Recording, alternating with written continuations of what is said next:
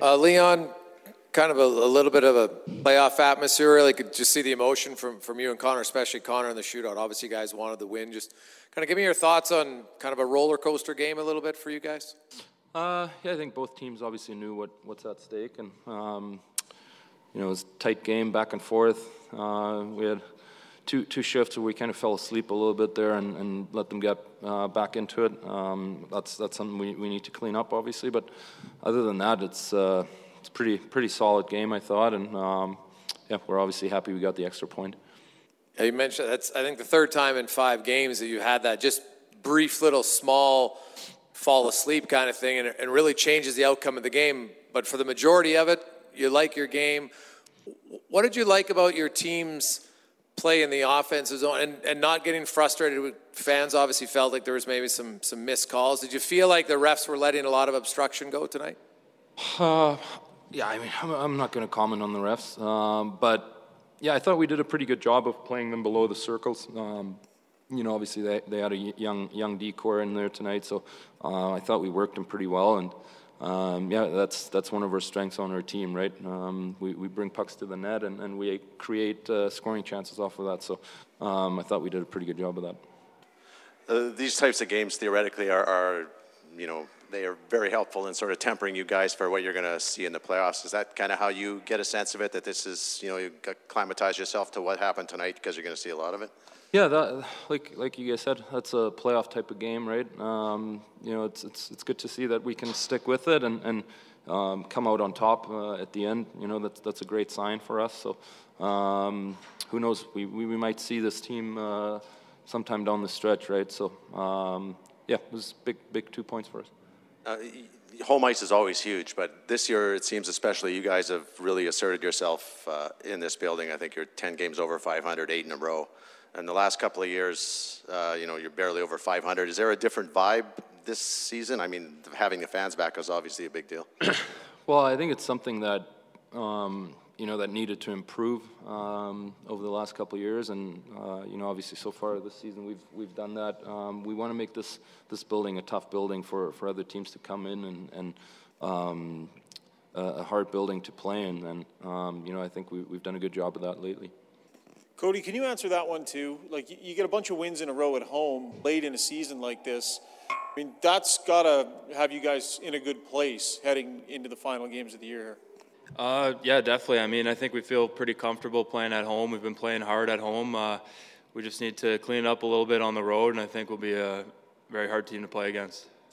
Leon, one of the things that Evander Kane talked a lot about when he got here was wanting to kind of play that heavier game.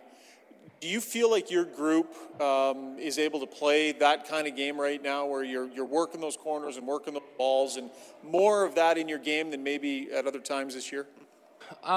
Yeah, of course. I mean, there's different ways of being hard, right? You can, be hard without the puck. You can forecheck hard. You can finish your checks. That's one way of being hard. Another way of being hard is probably the best example is Hymes, right? He's really hard on pucks. That's hard to play against. He protects pucks. He takes them to dangerous areas, and that's another way of being hard. So I think we got a lot of that in our group. Leon, you're one of the few guys maybe you can understand how difficult it is to score 100 points. You're on the verge of doing it for the third time. Connor's already done it 5, and he's only 25. I know he's not going to talk about it, but do you guys, and Cody, maybe you can answer too after, but you don't necessarily take it for granted just how difficult it is. Like, he's on pace to join Lemieux and Gretzky as the only guys to ever do it, like 10 times, and he's very young age. Just give me your sense on 100 points for him again. Yeah, I mean, it's obviously very impressive. Who knows? He might have gotten 100 in his rookie season too. Obviously he gets hurt, but the consistency is just amazing. Fun to be a part of. Fun to watch.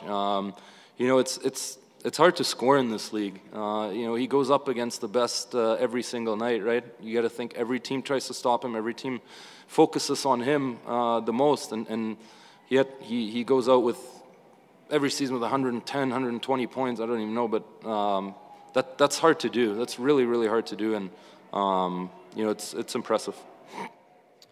Yeah, just the rate that both of these guys are scoring at, and the consistency they bring.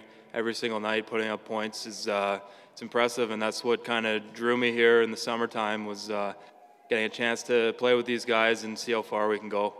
Their offense rubbing off on you? That was quite the snipe.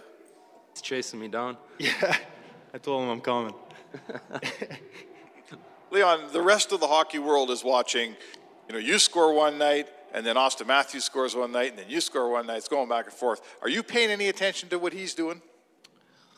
I'd be lying if I didn't. I mean, it's impressive what he's doing, right? It's the same thing. Teams focus on him, and he scores 50 every year. I mean, pretty much every year.